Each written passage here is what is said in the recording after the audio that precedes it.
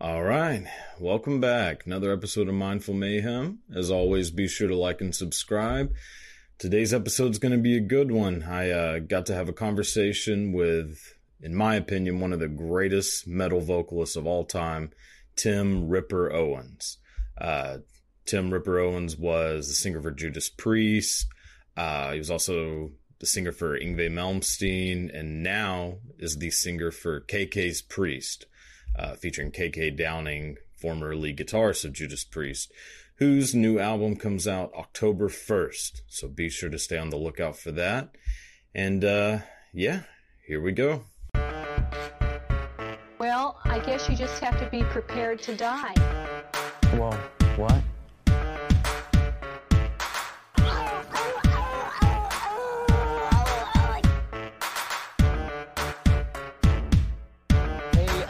Get off your cell phones. Pay attention.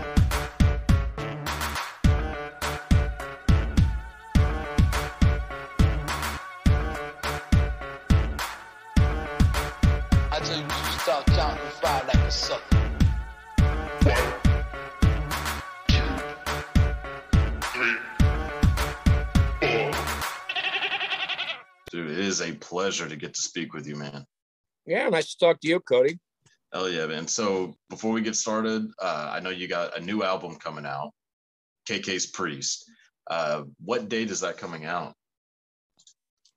I think it's like August 20th, I think. It's on pre-sale right now. You can go order it and try to get all your orders in now. And I think it officially launches on August 20th, I think. Yeah, I've checked out, I think there are 2 songs that are out now, Sermons of the Sinner and Hellfire Thunderbolt. Yes. They are fucking insane. Like man, I love them. Those were to come out of the gate with. They're definitely insane songs. I mean, obviously everybody's going to know that the whole record's not going to be that fast and craziness, but it's, yeah, KK came right out of the gate and said, I'm going to bust you right in the face. Yeah. Oh man. I mean, and it is because I just listened to both of them back to back and I was like, what the hell is this? Like, this is, I don't know, like metal just seems like it's kind of like not died away. I mean, because that's definitely not true, but it doesn't have that same kind of like intensity. You know what I mean? Yeah. It doesn't. I think, it depends. It depends. I mean, the thing of it is this record was meant to, KK wanted to write what he wants to write. He wants to write like KK Downing. So he doesn't care who it's going to please. He's doing it for the fans that he knows would want to hear it. So I think sometimes people just do it to try and please other people or what. I don't know what it is, and it's like, he was hungry too. You gotta remember, this is a hungry record he's writing here. He hasn't written songs in years now, so 10 years whenever he left Judas Priest. I'm not even for sure. So I think it was something to prove. But I agree. I mean, all music styles change. I don't even know what my nephews listen to. I mean, they're heavy and the bands are big, but I don't listen to them. But everybody's different. Yeah, no, I'm the same way. Like I've tried listening to new or newer metal, and it's just not like, I don't know. There's something about having like just like the speed, intensity, like being over the top. Like, I don't know. That's the kind of stuff that I want to hear, like whenever I listen to metal. And this album, at least, from the first 2 songs, is definitely like a solid throwback to. Well, it is. And even the other songs, Cody, the other songs are it's got the epic kind of songs. It's got the Raise Your Fists and Brothers of the Road, the kind of rock songs that just chug along and you sing along with, and your brothers of the road and we rock. That kind of the kind you go to a concert and sing with. And I think the other thing is it's got the kind of lyrics that, a lot of times people just want to be so damn serious too. I mean, you can sing about Wild and Free and Brothers of the Road and, Sermons of the Sinner and things like that. Everybody's always wanting to be so damn serious all the time. Metal's got to be layered with a little bit of cheese. It's like a pizza. I mean, you got to in a good way. Yeah. I mean, no, and that's the thing about this. But those songs are just, you're right, man. They are just it's a way to open the gate. And there's a couple other ones like that on there as well. Yeah. So. Yeah. I mean, obviously a lot of it is to do with KK Downing just being one of the greatest guitarists of all time, like hands down. But like, dude, your voice is so goddamn good. Like it's, like I have an appreciation for like the people who do like the newer metal, like the vocals, the real deep guttural, because I know it's like hard to do, but it isn't like the same as like your type of vocals. Like yours are just so much more intense, and it fits like this music so well. Like, I mean, did you, when you started singing, was that like kind of the goal, was to have that voice, or did you not know? Like, I didn't really know I was always a choir singer and stuff, right? But I remember singing the rock songs. And I remember the first band I tried out for, I had to go sing like, I didn't make like the first 3 bands I tried out for. I went and auditioned for this band, and I sang like a Scorpion song, which wasn't my wheelhouse, but everything I sang sounded like AC/DC. So it'd be like, it's not what like you. It was just kind of like, man, it sounds like Brian Johnson singing. So I didn't make anything. But yeah, my thing was, you talk about these modern singers and the guttural stuff. I love that. I love that stuff. And I love singing that stuff. So I will sing on stuff all the time that's got 1 minute, Sepultura. I mean, there's videos out there of me singing with Sepultura. And someone's like, dude, you actually sound like them. I'm like, that's because it's really cool to have a voice that 1 minute you could be doing a low, like guttural, hardcore or death metal kind of a thing. And next minute you're singing the high notes. So, I mean, my least favorite thing to sing is actually the high notes. Really? Because I like, what I like? The heavier mid-range, and I always, the upper kind of voice that's just powerful, that's my favorite type of sing. Yeah, that's what I've always liked too. Like, I mean, the high notes are they're impressive. Like, it's like you have a fucking like whammy bar in your throat, but yeah, that mid-range, that like strong mid-range that like, and Judas Priest was a lot. My bands, I like use high notes as high notes. They didn't sing a lot of high songs. Sermons of the Sinner is a high song. I wrote Scream Machine with Beyond Fear because I wanted to make a song like that, just high notes and high song. But most of the stuff are always high notes, right? You kind of sing something and go, yeah, or whatever.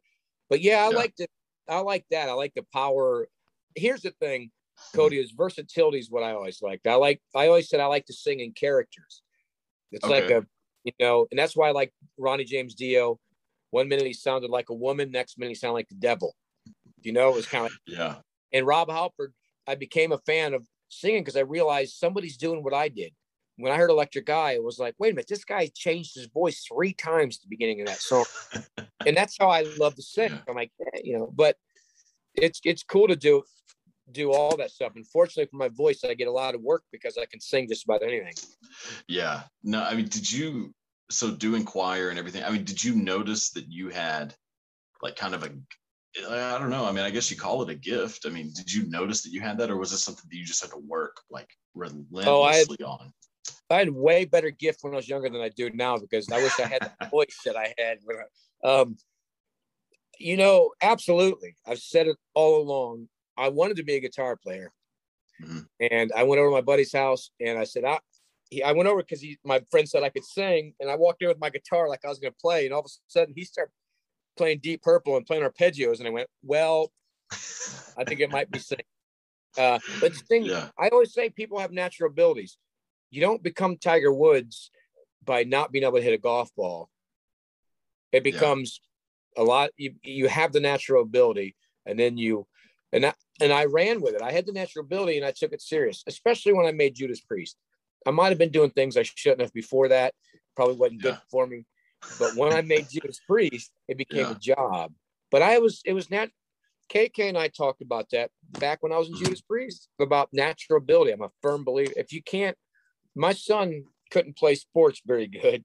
Yeah. He couldn't even throw a baseball, and I realized he's not gonna play sports. I'm not even gonna push him to play it. Right. He can sing and entertain him.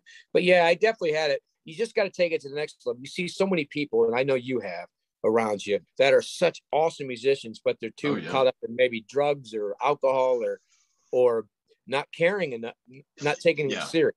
Laziness is the thing I've noticed more than anything. Like, Absolutely. or just not that, just not having the like courage to be living in a van for 2 years, which, you know, I get it. It's not like a glamorous lifestyle, but that's what it takes. I imagine. It takes, I mean, that's why I could never do anything like that now, because I've worked too hard at it. But you think of what you went through, you think of everything you went through, but everything was all about going on stage and sounding good, whatever it would take. I mean, listen, you have people now that think it's somebody else's job to advertise their shows and make flyers up. You know, it's your job to do all this stuff. It's your job to try to be the best singer, best guitar player. I tell my musicians that play with me all over the world, you're going to be seen on YouTube after the show. Someone's going to show it probably while we're still on stage. So that could be one person could see you and go, holy shit. Yeah. Yeah. You know, definitely. I mean, that's how I got discovered. So I guess not by YouTube, but I got discovered by video tape. So exactly. But, you know, I was fortunate enough. I still do it. When I tour, I don't talk. You know, I'll be backstage and I'm not rude, but, you know, I'm like, my head will be down in the dressing room and I'm like, you know, I don't like to talk and I know what I have to do. Ronnie James Dio would talk, drink beer, probably smoke a bowl. I don't know what he was doing, but he was entertaining and he could do it. Me, I'm over in the corner like, don't talk, you know. Right. But that's how I had to do it. Yeah. But Ronnie was all about the music too. Rob Halford, I know, is the same way. He's all about trying to sing the best. We go through things in our life. But yeah, I mean, I had the natural ability. I said I wish I would have had the natural ability to be a brain surgeon. But probably would have worked out a little better for me. But I don't know, man. I remember like how I discovered you. I mean, obviously, I think most people it's from, you know, Judas Priest and, you know, kind of that whole story. But like I play guitar, not like very well, but I became like obsessed with Yngwie. Yeah. And so I was like, I need to learn how to play like this, which is, you know, damn near impossible. Yeah. But I was like, all right, I got to go to Walmart, buy a damn Yngwie CD and just listen to it. And it just happened to be Perpetual Flame. Oh yeah. And so I was like going to listen to it to be like, oh, I'm going to get blown away by Yngwie. But then like first song, which I think is like Death Dealer, it's like your voice comes in. I was like, whoa, hold on now. Like, I was like, Yngwie is amazing. Funny. But like that voice, like whenever your voice came in, like I was like, oh my God, like I had never really heard anything like that. So that's how I discovered. Yeah. Well, Yngwie is the man. You know, there's a guy right there that natural ability, he definitely had it. But man, does he take guitar playing serious, and he loves to play. He has a guitar by every piece of furniture in his house, and he would just sit on the couch, just always grab a guitar and just be playing blues or. Yeah, dude, it's amazing. Well, there's something that I have like this fascination with about people who are so talented but don't look like they're trying. And he's one of those people that is just like, okay, when you sit down and try to learn this stuff, it's almost impossible. But then he's like running around on stage in like leather pants playing this, which I'm like, how in the hell? Yeah, it's crazy. And he's got those sausage fingers. First of all, no one realizes this. He's tall and big. Like his hands are, so which I don't even think it'd be harder, right? And then he makes it look easy, and he has that awesome vibrato. Like, ooh, he's crazy, man. Oh yeah. I used to always, people always to me, I'd be up there on stage hitting high notes and singing. They go, man, you don't look like you're pushing very hard. Well, that's what I was gonna say too. Is that like he's like that, but I feel like, you know, whenever I've seen, you know, videos of you singing, it seems like that. Like it seems. Well, it's harder when Cody. It's harder when you're singing and you do it, because if you push too hard, you might shit your pants. So you got to probably just hold back a little bit. Yeah. Oh man. Yeah. Like I watch, like there's like you, Rob Halford, and like Bruce Dickinson. You three for sure like have this like just such an effortless like way where you're like, man, like I feel like if I tried doing this, like I'd have like a damn aneurysm or something. But like like you watch you guys, like, holy shit, it's insane. I try to make it. It's a little harder now, but I try to make it look. It was a lot easier when I was younger. So how important is like, you know, your vocal like maintenance? Like how much work do you put into that? Well, it is. I mean, I'm sitting in here in my studio and I got every little concoction there is, from the cough drops to the dry mouth lozenges to the everything. I've never been like it. Nothing worse. Like my voice is bad. It's bad. And it's hard. I try to drink a lot of water. You know, I go to the gym, get on the elliptical every morning, and you know, as I do these interviews, I try to have the lozenges. But I think everybody's different. You know, I prided myself on doing nothing for my career. I never had to. Ronnie Dio always prided himself on going, you don't need to. I remember David Draymond said to him, hey, what do you do to warm up? And Ronnie said, you don't need to warm up. What do you ain't singer, you gotta warm up.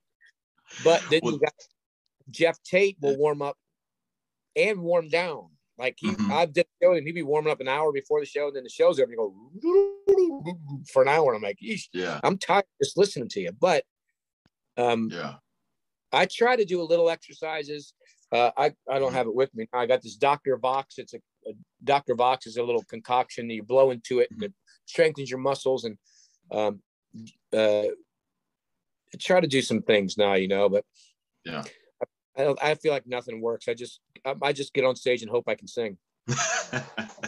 Yeah. Like, so did you feel, you know, like going from like the Judas Priest cover band going into Judas Priest, like, do you suffer from stage fright, or did you at that point? No, you know, my first show with Judas Priest was, I was so ready. Really? I mean, vocally, man, we were so ready. I remember I wanted people to like me, but I remember, now you maybe want to get a throat lozenge because I'm thinking, I was ready. It was the Boathouse in Virginia Beach. And, man, I was ready to walk up there. I was so prepared, you know, and I think that's the thing. If you're prepared, I'm never nervous if I'm prepared and know my voice is good. I'm only nervous when I think I might sound like shit. You know, if I go, oh man, or I don't know the songs that well, but it's only about my voice. If my voice doesn't, I'm never that nervous. I might be if I had to get up and sing a cappella, you know? Yeah. But I'm all right. Good up there. Yeah, man, it just seems like it would be such a night and day difference, you know, from going to actually singing in this band. Like, that has to be like, did it take you a while to realize like what it was that you were doing?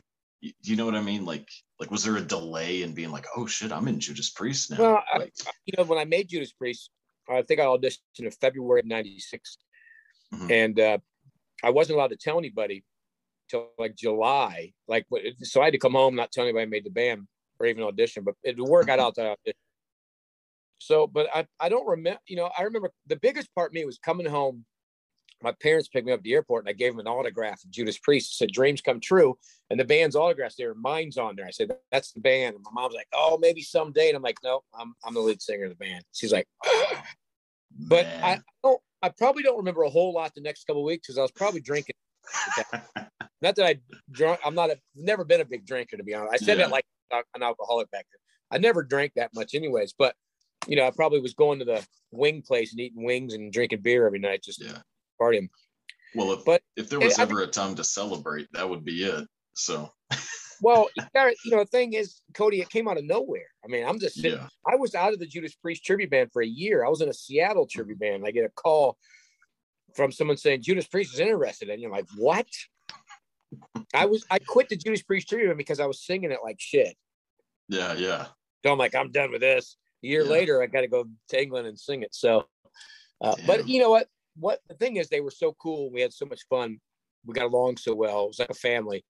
So the vibe was, the weirdest part was your idols are now your friends. So I kind of lost my idols, you know, my idols were gone, you know, because now they're my family and friends. Yeah. See, that's because I've always heard, you know, like never meet your heroes, which really only applies if they're assholes. I was going to say I've met a couple, but then you meet some, like I said, Judas Priest. When I met Ronnie Dio, it was like, man, that dude, he treated me like one of him. He was like, you're one of us now. Instead of some of the other ones, especially like back then, I went to LA, like the LA hair scene it was gone in 97, 98, right? Yeah. But some of them, you know, they all hated me. They're like, man, I can't play a concert. But everybody, for the majority, they're all cool. But yeah, I mean, I've met a few that were like, wow, that guy's an ass. Yeah, I mean, I'm sure it's just bound to happen. Like fame does something to people that not all people, but it definitely does something to some people where they. It does, and you know, it's busy. They go through a lot. You know what they did in the day. I don't go to out drinking the bars or hanging out. I don't want to go to dinner with people when I get there. I'm kind of laid back, and it's not that I'm an asshole. I just don't talk a lot, and I just kind of chill. But some, you know, you could just. I mean, some of them just get it. Some of them they're big stars, man. It's like they get it all the time, and they, you know, listen, you sign up for it. There's other people that are big stars that go far and beyond, like Foo Fighters, Dave Grohl. Dave Grohl. I mean, you always see those videos of him, but he's done some things I know personally that Dio was they were having an event for him to raise money. Wendy was. He was next door to it in the grocery store. So what's going on? They said, oh, it's like he walked in with his kids. It was a big event. They said, I'll come back and check it out. Well, he came back with his kids, walked around, ate outside out front where all the people were sitting at the thing, then went on stage and jammed and did all the interviews. He just kind of walked there and did it for the hell of it, you know? And he's like, and then you have someone who put an album out in 1987 who's acting like a big rock star there, you know, like I ain't talking to nobody. Yeah. Yeah, I can imagine for sure. But it's good to hear that there are people that are like, you know, genuinely good dudes. So like I have to ask, so like when the damn Rockstar movie came out, like how ups, because so like the more I've read about it, the more I'm like, oh, this doesn't seem very realistic, or not realistic, but it doesn't seem very accurate. Not accurate at all. Yeah, so I mean, did they, like, were you did you consultate them, or you know what I mean? You know, I think that's why it changed. You know, originally it was going to be called Metal Gods. They got the rights to a New York Times article about me, and they were making the movie, and the band was like, "Wait a minute, this isn't. I don't really like how you're portraying us here. We're going to have music in it and everything." And the band said, "We want some kind of creativity here. We want to have some say." And Warner Brothers was like, "No, you can have no say." So that's when the movie changed even more. I think they went off script more. They took the basic idea, like when you see the tribute singer. I mean, listen, they made it look like that. First of all, that I wasn't in a tribute band then, and I wasn't that kind of a stalking fan kind of a guy. I did a job when I was working, but they just made their own movie then. It's funny you say that because my daughter, she's 16. She was just her boyfriend was over there today. She was asking about it. She goes, Dad, I looked up Rockstar, and it says somebody said that was about you, and it says it's about Tim Ripper-Owens. So now she's like, she's never checked up. Like, now I just saw a bio of you from MTV, and but she was like, I said, listen, you can watch the movie, but it's not. There wasn't these sex parties going on. And the manager didn't have a wiener, and I slept with him. I mean, all these things, you know, it's not true. But the idea was tribute singer makes the band.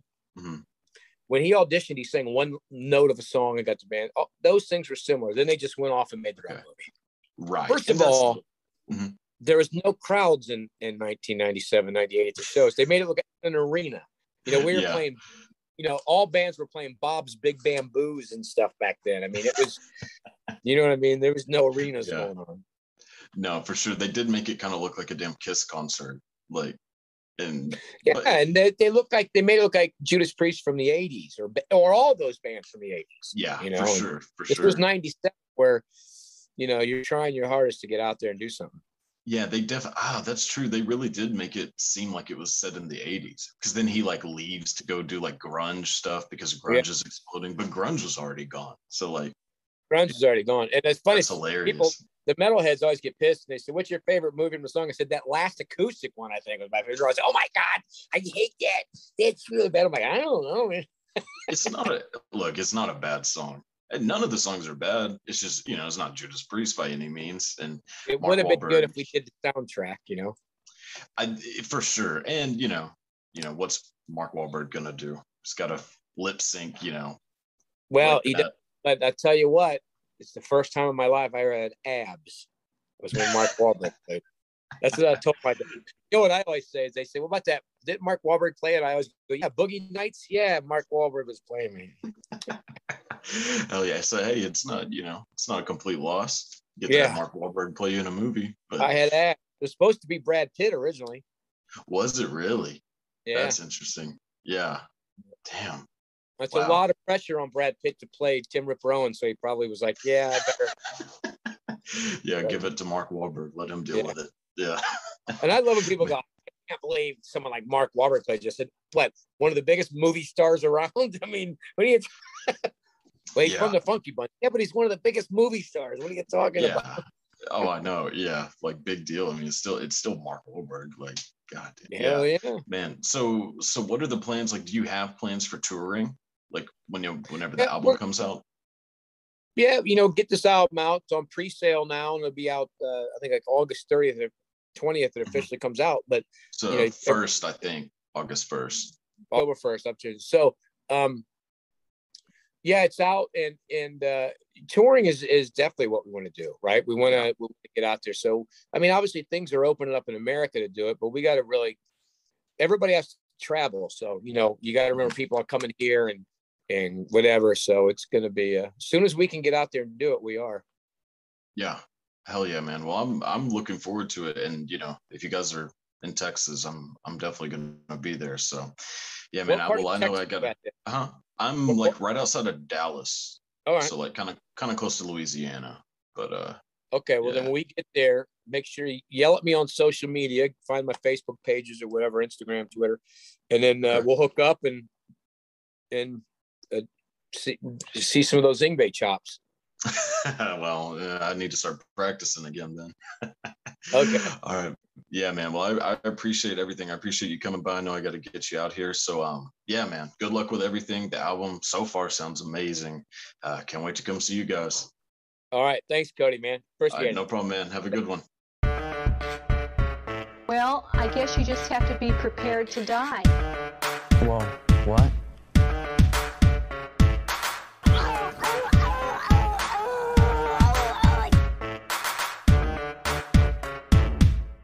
Pay attention. Get off your cell phones. Pay attention.